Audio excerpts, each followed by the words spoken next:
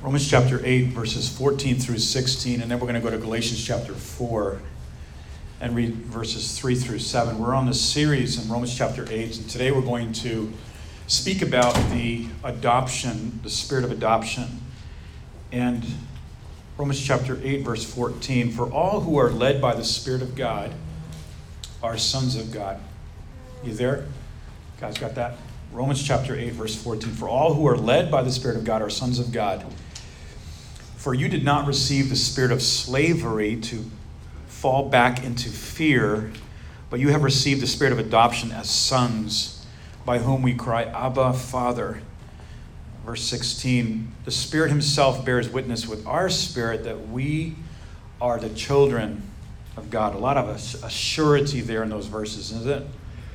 Galatians chapter 4, and let's look at verse 3 through 7. In the same way also, Galatians 4:3, in the same way also, when we were children, were enslaved to the elementary principles of the world. But when the fullness of time had come, God sent forth his Son, born of a woman, born under the law, to redeem those who were under the law, so that we might receive adoption as sons. And because you are sons, God has sent the Spirit of his Son into our hearts, crying, Abba, Father. You are no longer a slave, but a son. And if a son, then an heir through God. Heavenly Father, we ask you to bless these words as we speak about the Spirit of adoption sent into our hearts. In Jesus' precious name, amen. And you may be seated. Adoption. Hello to the Self family. Many greetings from Baltimore to you guys. Adoption. As you know, that this is a word that is kind of close to the Moore family right now. You know, adoption. We get to flesh out, we get to incarnate the theology of adoption through this whole process. And this is really the true heart of the gospel, isn't it? Adoption. It's the hardest thing that we've ever done. I can't imagine having more than one. I don't know how you guys do it. Pray for us. We're doing all right, though. My wife is getting like 10 minutes of sleep a night. Adoption. No, that's exaggeration. Adoption. You know, this is a topic that we don't really hear preached a lot about, do we? We don't hear a lot of preaching about this, and really there should be. Martin Lloyd-Jones said this, that for some inexplicable reason, it is a doctrine about which we hear very little about. How often have you heard sermons about it? Warren Wiersbe said this, he feels that a proper understanding of adoption, spiritual adoption, is important if you and I are to enjoy our Christian life to the fullest. J.I. Packer also says this, he said that understanding our adoption is the foundation of a lively, victorious Christian life. And he writes this, if this is not the thought that prompts and controls our worship and prayer and our whole outlook of life, it means that we are not understanding Christianity very well at all. For everything that Christ taught, everything that makes the New Testament new, everything that is distinctively Christian as opposed to merely Jewish is summed up in the knowledge of the fatherhood of God. Now, when we say fatherhood, I think there's a lot of us in this room and maybe in this world that had just fallen fathers or maybe did not have a father. Maybe some have grown up in the foster care system. Maybe some were adopted and it was not a great experience. And so the fatherhood, Satan is always trying to distort and to taint the true image of who God the Father is. And this morning I want to talk about three things. What is the spirit of adoption? What does that mean? Number two, how does this change us? How does this change our lives? How does this change us? And then number three, what does it mean that we are children of promise? Ready? Yes. You ready to go? I love Romans 8. I just could stay here the rest of my life. Number one, the spirit of adoption. What does that mean? And why is that so important? You know, some incredible people have been adopted. Do you know that Steve Jobs was adopted. You know that? Some really famous people were adopted. But adoption, spiritual adoption, goes beyond physical adoption in the sense that it's spiritual. The Greek word for adoption is from huios, which is a son, and the word thesis, a placing. And it signifies the place and the condition of a child given to one whom it does not naturally belong to, naturally. And that child takes on all the rights, all the privileges, and the inheritance of the family. We just read this in Romans 8:15 and Galatians 4. This also says in Ephesians 1 verse 5 that we were adopted, but we were already in the mind of God in eternity past, that God was already thinking about adopting us. Isn't that beautiful? That God's adoption of us as foreigners that did not naturally belong to God was in his mind, and that he was already very, very eager to see this happen. I like what William Barclay said about this. He said, in the ancient world, the adopted person, listen to this, lost all rights in his old family. The old family to the old family, and the new child to the old family. And he gained all the rights of a fully legitimate son in his new family, and in the most literal sense and in the most binding way, he got a new dad. Isn't that beautiful? That we, in the most binding and most legitimate way, have received a new father, a spiritual father, and that is God the Father. This gets better. In addition, all of his debts were legally canceled. Isn't that amazing? If this kid, and I can't imagine a little child in the Roman system that had debts. I don't know, maybe the debts from the family landed on the child. I'm not sure. Sometimes children were sold into slavery because of the debts of the family. But all of his debts were legally canceled in Colossians 2, verse 14. His old life was completely erased, and he was regarded by the Roman law as a new person. Isn't that amazing? Now, do you see the thread of redemption in this? This is incredible. Similarly, in our spiritual adoption, the moment we, as just undeserving sinners that we could have never qualified for this in our own, we're adopted by our Heavenly Father as his children. Our entire status is extremely and eternally changed forever. And this has happened in 5 ways. If you're writing notes, just get these. What does spiritual adoption mean for us? Number 1, we get a new name. It's amazing to see how there is such a push for names. You know, when you see on the an advertisement, really the pushing of a name, because people that don't know Jesus Christ have no name. They have really no name, and they have to push their own agenda. But as a born-again Christian, we have a new name. Number 2, we're in a new family. We're in a brand new family. I think blended families have this exciting experience as well. Number 3, new rights. We have new rights, rights that we never had before. I like number 4. Number 4 is new expectations. We have new expectations. New expectations. This is amazing. And number 5, unlike human adoption, whereas in human adoption, in a physical adoption, we don't get a new nature. But in the kingdom of God, in the spiritual adoption, we get a brand new nature. And this is going to be exciting to talk about in a few minutes. We are actually becoming partakers in 2 Peter chapter 1, verse 4, of the divine nature of God. So adoption is so important to understand. I think that we have met people, and you have met people that have just gone from family to family to family over their childhood. And this can be so damaging, and there can be so many questions in that little kid's head, like, what have I done that these families don't want to keep me? But you know something, even if that's our past, even if we have these wounds, they can be healed, because now we are in a brand new family, and that's called the family of God. And this is a family that we are never going to get booted from. This is a family that we're never going to be moved out of. Okay, I'm going to take you out of here and move you somewhere else. There are spiritual orphans out there that go from body to body to body because they just can't find spiritual food. They can't get the nutrition that they need as a spiritual babe. Spurgeon said this about adoption. Spiritual adoption gives us the rights of children. Rights of children. Regeneration gives us the nature of children.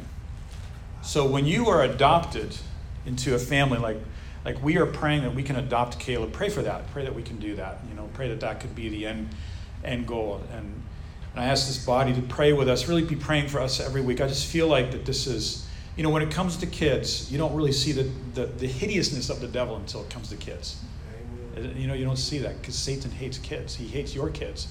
And that's why we have as moms and dads, fight for our kids, love our kids, invest in our kids, and make sure that they understand that they are safe and that they are loved, even though we may be limited and fallen. Spurgeon said this: adoption gives the rights of children, but guess what? Regeneration, as a new creation, gives us the nature of children. We're no longer, as it says in the book of Ephesians, children of wrath. Children of wrath. I remember ministering in Odessa, Ukraine, and in Odessa, Ukraine, Ukraine is a very hard-hit country, and at that time, Ukraine was coming out of communism, and their entire infrastructure had just dilapidated. The entire economy, public transportation, everything that was public, the public infrastructure began to fall and began to collapse. And the only way that the city was moving forward was just by the energy and the movement of just people selling things at the market, fixing things, and just kind of stepping in. And what we had seen a lot was, and Odessa is kind of like the Las Vegas of Ukraine. It's just a place that people would go to party, and then they would just, it's a beach town. It's just a very worldly place, very much like Corinth. And kids would come on the scene unexpectedly, and they would be left there as people go back home. And these kids would wind up on the street. We met many times little kids, under like 4, 5, 6, 7, 8, 10-year-old kids that were out begging. And it was just horrible how they were treated. Somebody would come into the scene, somebody that had ill intent, get the kids hooked on sniffing glue. And then once they were hooked, they would send the kids out in the street to beg for money, bring the money back to the guy that was providing the glue, and then they could get their glue. So we would find kids on the street under these trees. It was a beach town, high on glue. And we had families that would go in. We had one family from Poland that actually had taken a family of these kids into their home, raised them themselves, and now they are just incredible people, just beautiful people some of them are married and have kids themselves. We are not children of wrath. When we look at kids like that, we see kids on the street that are just, it seems to be that they are living under the wrath of the system. We are not those kids. We are not orphans. We are not on the street. When you look at your life, sometimes you think, what's my future going to bring? What's the future look like? And we kind of feel like that this world is out of control. We watch the news. And by the way, can I tell you something? Don't watch too much news. Just don't watch it, because there's so much, even the conservative stuff, I don't agree with them. It's just so ridiculous what they're talking about. And it's so anti-God in so many ways. And conservative, just because something's conservative, it doesn't mean it's biblical. And it could be just very much not the heart of God. And so I just want to say, read your Bible and, understand what's happening in the world so you can pray,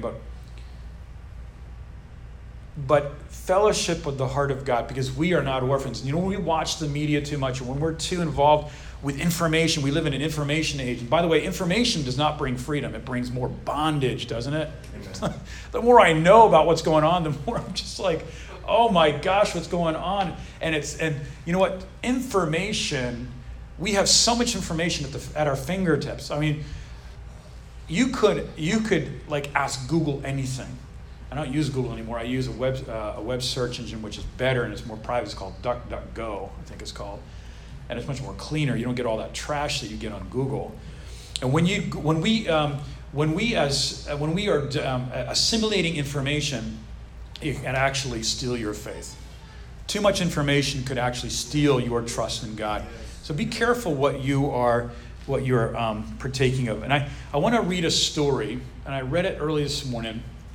What's great about having a little kid is you get to wake up really early before everybody else. Really early. And I got to do that this morning, and I just read this story about Sarah Forbes Bonetta. How many have heard of that story? Okay, this is an amazing story. I'm sure you have not heard this story. It's a little known fact that Queen Victoria in the 1800s adopted a 10th child, Sarah Forbes Bonetta. And here's her story. This wasn't just any child. The little princess was a Yoruba royalty from Nigeria before her parents were brutally killed during a military raid. Aged just 5, she was captured by the king of Dahomey in 1848, and she was destined for human sacrifice or slavery. But the orphan was rescued by a British naval officer, Frederick Forbes, who was on a mission to end the slave trade among the Dahomeyans. He convinced the slave hunters to present young Sarah as a gift to Queen Victoria and took her back on his ship called the HMS Bonetta, hence her adoptive name. This was unheard of for an African slave to be taken in by a British royal family in the 19th century. Absolutely unheard of, especially by the Queen of England. Sarah grew up with the Queen's children around her, and she was treated just like a member of the Queen's own family. Can you see the thread of redemption here? Queen Victoria was very kind to her, and it was a relationship that was really ahead of its time. Captain Forbes essentially saved Sarah's life, rescuing her from years of slavery and even death. Sarah, who the Queen called Sally, loved Victoria. Sarah loved this queen so much that she named her first daughter after her. This is the story of the heart of God. This is God's heart towards us. He seeks us out on that road of slavery and into death. The Holy Spirit, and I think for us to understand the power of adoption, the spirit of adoption, we have to understand what it says in Romans chapter 8, that God has sent his Spirit as a witness and an affirmation of our salvation. You know something, I want to say that it's great to believe the Bible. I mean, it's critical, it's vital. But without a communion, a relationship with the Holy Spirit, without prayer, without the Holy Spirit speaking to you, we have to develop that subjective relationship with God. It's not really subjective, it's objective, but there's a subjective part of us that needs to be spoken to by the words and by the care of the spirit of adoption. We need to be comforted. Because we're in this foster story, we're going to hear a lot of stories about Caleb. You know what he'll do sometimes? He'll be playing, and it'll stop, and it'll come over to us. He just wants to be picked up. We pick him up for a few minutes, and then he's good. He wants to go back down and play. He does it like that 4 or 5 times. He just wants to be affirmed in his relationship with us. And that's what we need to do with God. And in the midst of what we're doing with our toys, we're adults, we all have toys. It's just to take a break and run to the arms of Dad and just get affirmed by the love of the Father, that he's there and that he's not going to run away. And that's what we do as dads, and that's what we do as moms. We're affirming the love of God to our kids. And you know something? I think parenting is hard in the sense that, and it's hard and it's not hard. It's just amazing, but it's challenging in the sense because it takes us beyond our own limits of our own love. And it's just laying down. I mean, parenting is just the most awesome opportunity to understand the unconditional lay down life of Christ. When we lay our lives down for our kids and for these kiddos that God has given us, God sends his Son. He sent his Son, and that spirit of adoption, it affirms of us our salvation. And God sent his Spirit into us, and that Spirit, what is that Spirit saying? It's saying 2 things. What is it saying in Galatians chapter 4? Abba, Father, right? And number 2, it prays when we can't pray in Romans chapter 8. I remember a very hard time in my life. I was in Bible school many years ago. I was in Lenox. Very challenging. Didn't understand anything that was going on. I was 18 years old. And I just remember getting to a point where I couldn't even pray.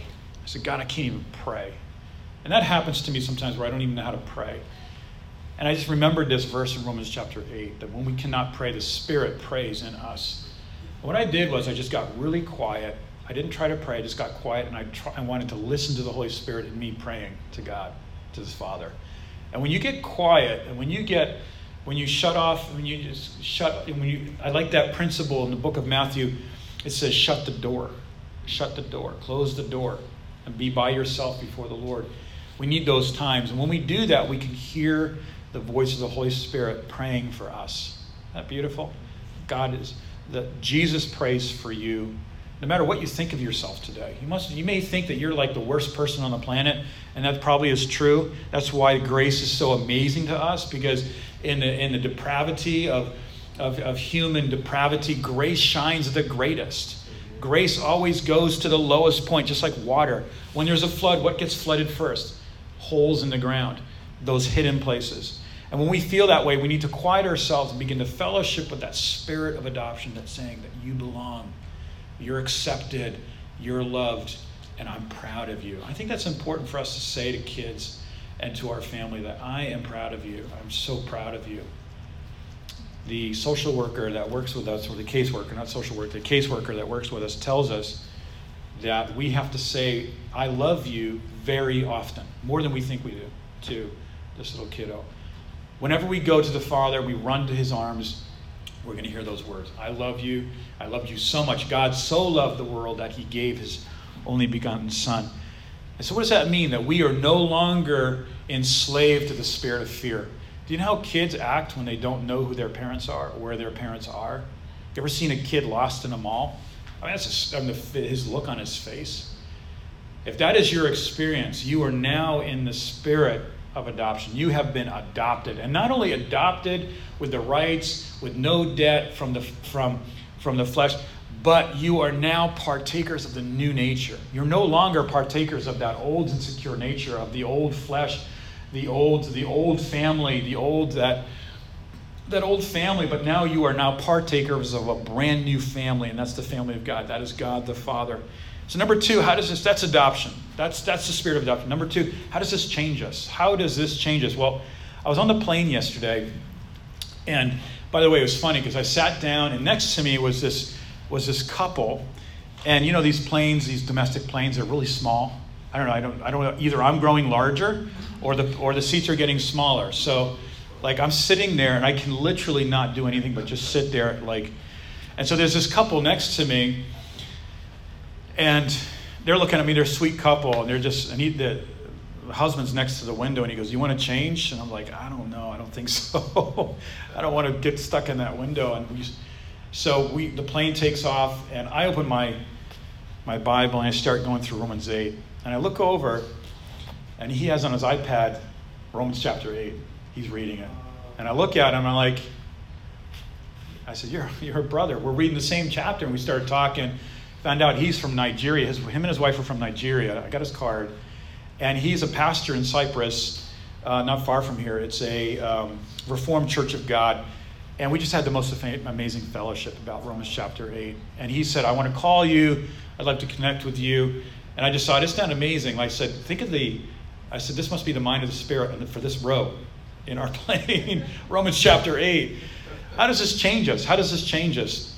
Richard Wurmbrand, he was a Romanian pastor many years ago under the years of communism in Romania. And he was in jail for 14 years, and he was tortured, and he wrote many books about torture for Christ. And he's just really an out-of-the-box thinker.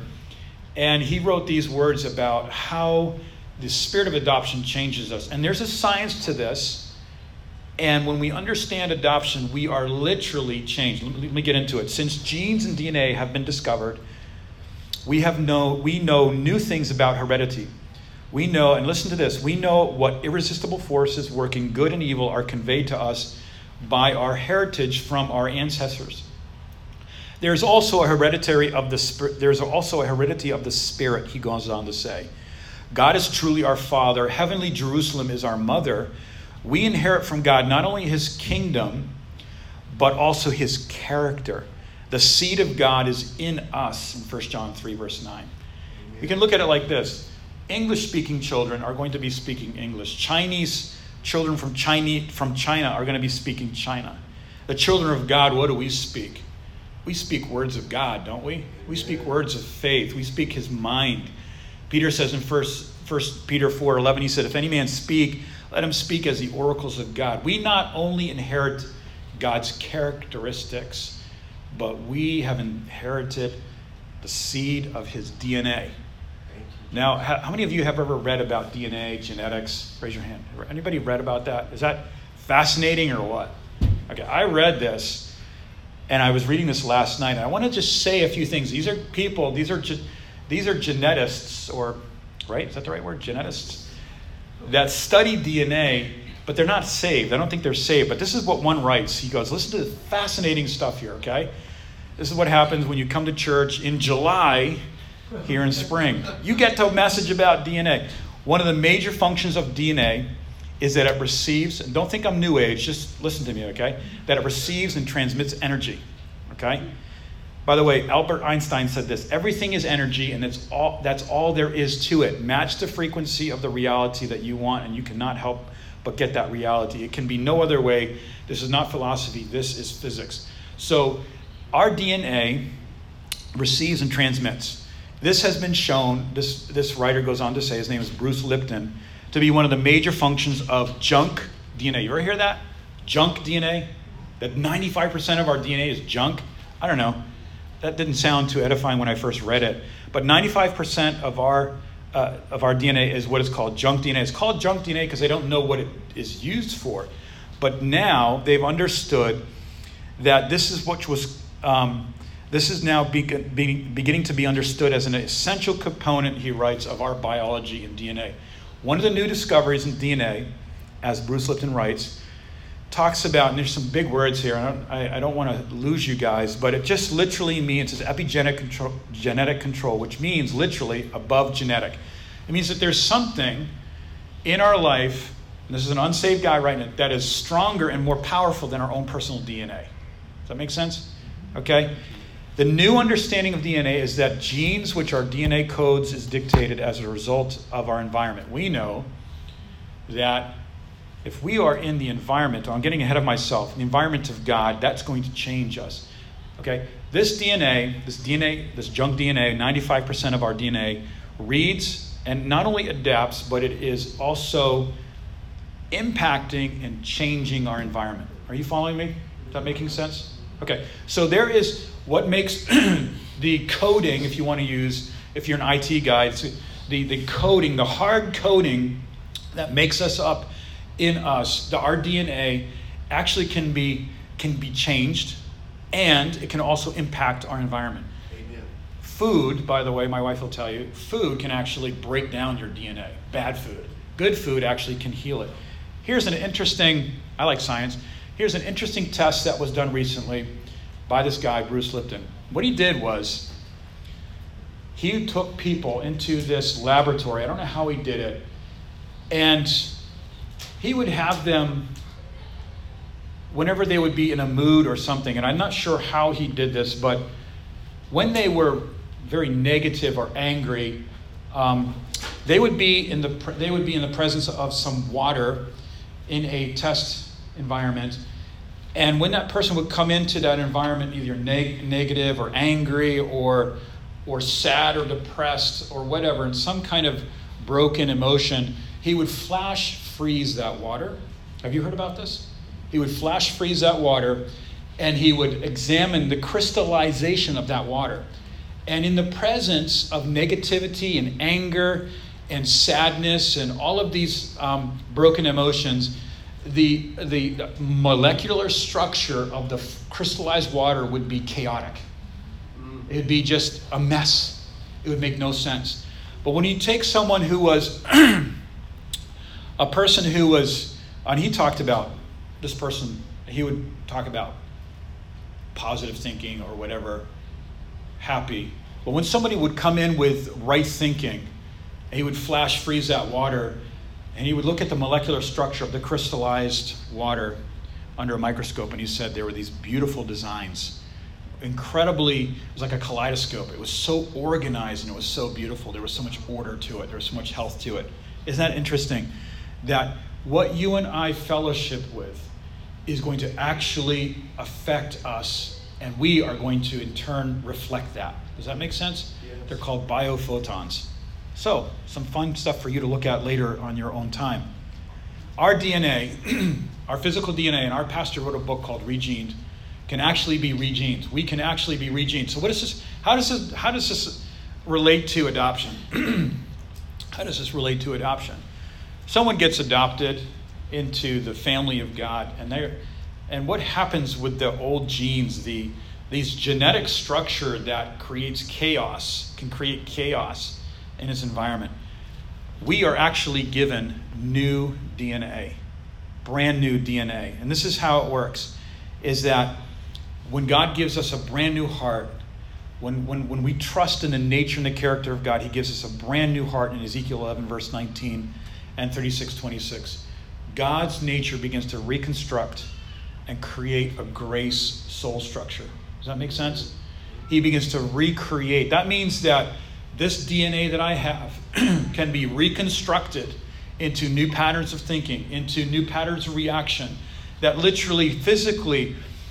And by the way, that's why the Bible talks about a generational curse. You know what that means? Is that every decision that we make impacts our DNA. And when we have kids, it affects their DNA as well. That's why the Bible talks about this generational curse. And it seems like that in some generation after generation after generation, there are these very similar faults. But God gives us a brand new heart. And this brand new heart is something that begins to reconstruct who we are in our DNA. In time, by faith, listen to this, our wounds and old habits are replaced, and we are a new creation with a self-image in 2 Corinthians 5, verse 17. We literally, if there was some way to do it, and I don't know how to do it, but if you were to do a DNA sample of life before Christ and then life after Christ, I think that we could actually show in some way a brand new DNA.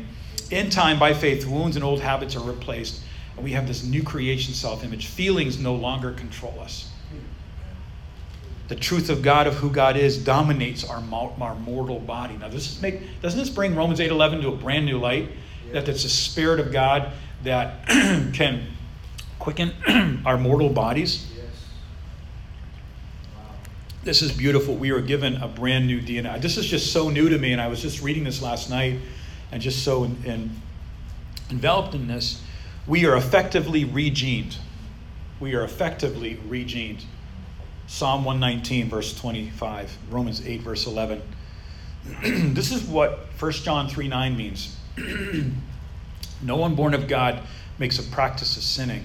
Because in 1 John 1:8, if we say we have no sin, we deceive ourselves, and the truth is not in us. So new birth creates a new DNA, as it were, in this person, a divine-like DNA that cannot be content.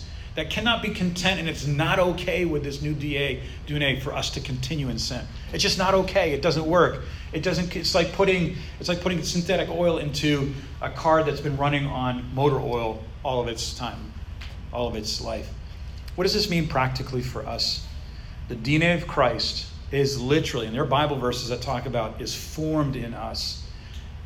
This is what Galatians chapter 4, verse 19, and I love how Paul says this. I labored like a woman giving birth until Christ be formed in you. Isn't that amazing? That means that there are people in your life that are laboring, like myself, I'm your pastor, and other people that are laboring in your life that Christ would be formed in you. When I pray for this church as a pastor, well, you know what my prayer is? My first prayer before anything else is that Christ would be formed in you, that He is in you, but that would grow in Colossians 1, verse 27, that Christ would be formed in you, and that would dominate and change and quicken us into the image of who we are in Christ. It's like a child coming into a family. And I remember when Caleb came into the family, there would be moments in the first couple of days, he'd be playing, and then he would kind of look at us like, are we good? Like, do you know what I'm saying? That look of like affirmation. Do you know what I'm talking about? Like he'd look at us like with this questionable look, like almost like fear, or or he would do something, and maybe, I don't know, he would do something, and that would have created a negative response from the previous family. He would look at us like, am I gonna get wailed on right now or what? And my wife and I could immediately sense it, and we would affirm unconditional love, and that he's a new creation, that he's in a new environment. The DNA of Christ formed in us by the labor of men, such as Paul.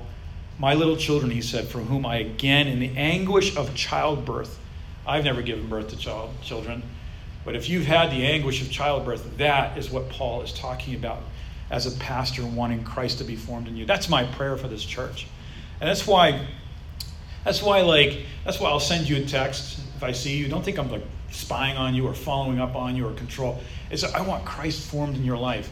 I want you to take part of just such a healthy environment. We are not only adopted, but adopted into sonship. And we experience that as Christ is being formed in us. What is the main goal of God in your life? Okay? What's God's number one goal in your life? Remember this, Romans 8, verse 29. That Christ would be formed in you.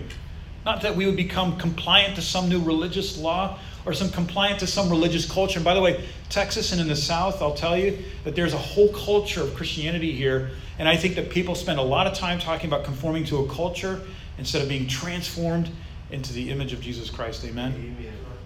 We can say amen here. It's all right. We can get a little excited.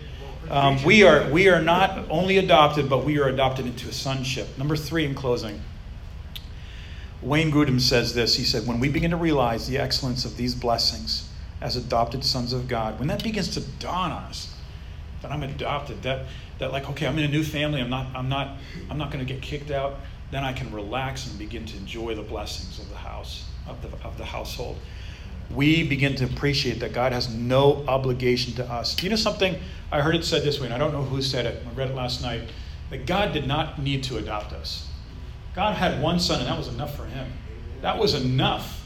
God did not have to adopt us, but we needed God to adopt us. We needed to be adopted. We needed to be taken in. We were on the street like these kids in Odessa sniffing glue so that we could get fed at the end of the day. We needed this adoption. We need to have this affirmed. If you've been a believer for 30, 40 years, you and I need to be affirmed of our adoption, of our adoptedhood or our adoption in Christ. Wayne Grudem goes on to say that when we appreciate that God has no obligation to us, any of them, then we will be able to exclaim with the Apostle John in 1 John 3:1, how great is this love the Father has lavished, bestowed profusely on us, that we should be called the children of God. Hallelujah. Isn't that awesome? Then this is the way it is. That how wonderful, how awesome it is that we should be called the children of God. That she that could not bear is barren shall bear more children. And what is that? That's the church. We've been adopted into the family of God. We are children of love. We are in the love of God. And I want to just close with this in Jude, the book of Jude. It ends this way. I love the book of Jude. It says this: endeavor to keep yourself in the love of God. It doesn't say that you have to strive to keep yourself in the love of God. We heard this past week that one of the words for striving or endeavoring is actually discover. Isn't that a beautiful word in the Greek? Discover more about the depth of the love of God in your life. Can I tell you something? When you want to condemn yourself because of a spirit that is not the spirit of adoption, but maybe a spirit of slavery and rejection from the old family, which is the family of the world system. When you want to live in that, don't live in rejection.